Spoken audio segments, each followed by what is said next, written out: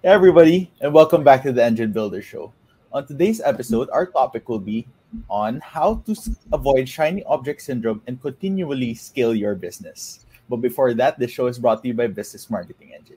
If you want to grow and scale your unique business, head over to businessmarketingengine.com. And now let me pass it on to our host for today. Hey Gabe, good morning. Good morning. Thank you, Jethro. And thanks everyone for tuning in whenever you get to watch this. I hope you're having an amazing day. And what I wanted to share today is something pretty simple, but simple is not always easy in my experience. And that is how to avoid shiny object syndrome and actually focus on scaling our businesses.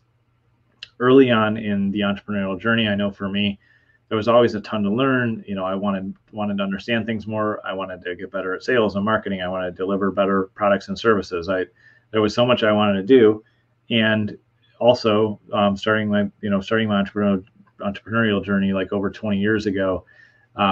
We had technology back then, of course, but in 20 years, technology has just grown and scaled and changed, and there's been so many new things that have happened. And technology is exciting because you wouldn't be watching the show or be here with me today without it, and I wouldn't have a worldwide amazing team that I do without it, without all the amazing tools that we have. But it's also, not only is it an amazing leverage point, amazing tool, and something great that we can use, but technology is often part of kind of the shiny object syndrome that we can get as entrepreneurs and leaders and folks that are leading teams. So there's always going to be something competing for your attention.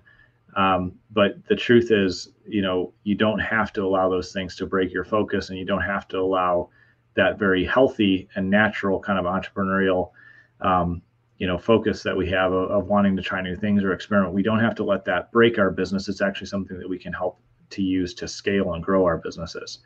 And so the good thing is that as you grow a business, things are going to break. If you're doing everything right, as my friend Alex Charfen says, he says, if everything's going well, then your business will be broken, and that's good news. I'm kind of butchering how he says it, but it means if things are growing, something's going to break. You're going to need another team member to join the team. You're going to have to update your technology.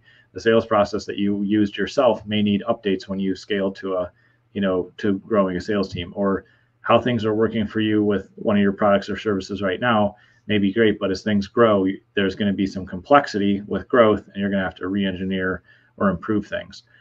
So as you scale, things are going to break, and that's very normal. It's part of the process. But as our job as entrepreneurs and leaders is to keep reviewing what are the things that drive our business and how can we improve those.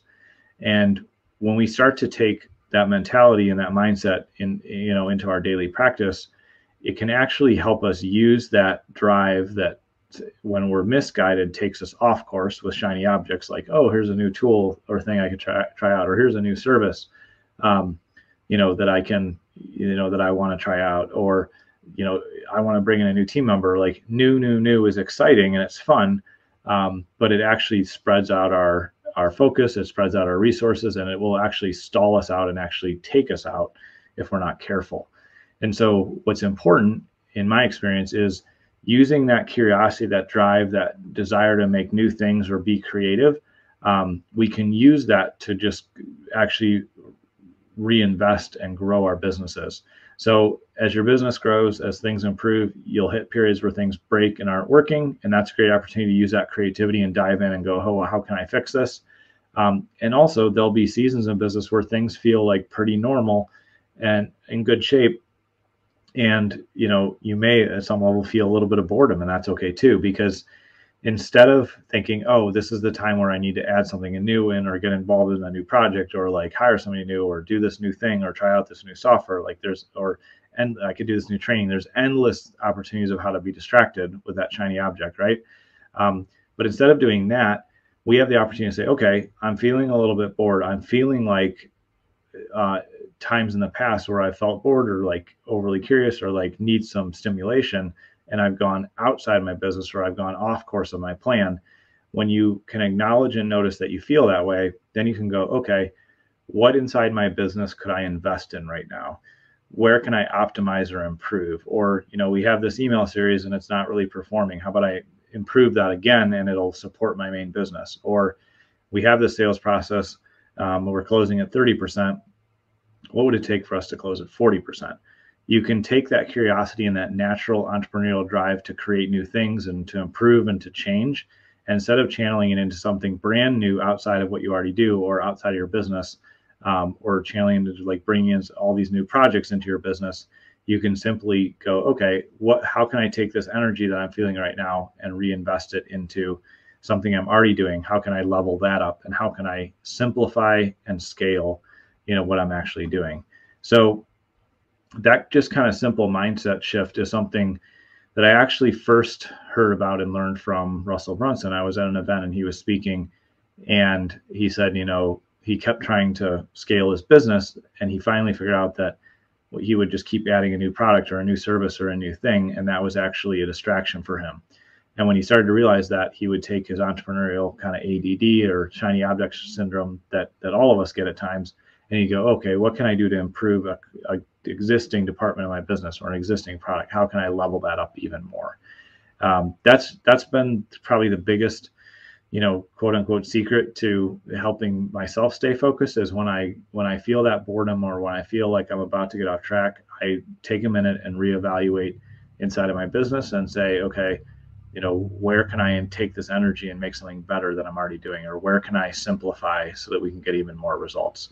So that's what I would encourage you to do. I'd love to hear your thoughts on that. So if you have any questions, or if you've ever run into that entrepreneurial kind of ADD or that entrepreneurial shiny object syndrome that some of us can get sometimes, I'd love to hear how you solve that as well. So thanks for taking time to tune in today, and I'll turn it back to you, Jethro.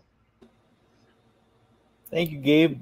And thank you, everyone, for tuning in on today's episode of the Engine Builder Show.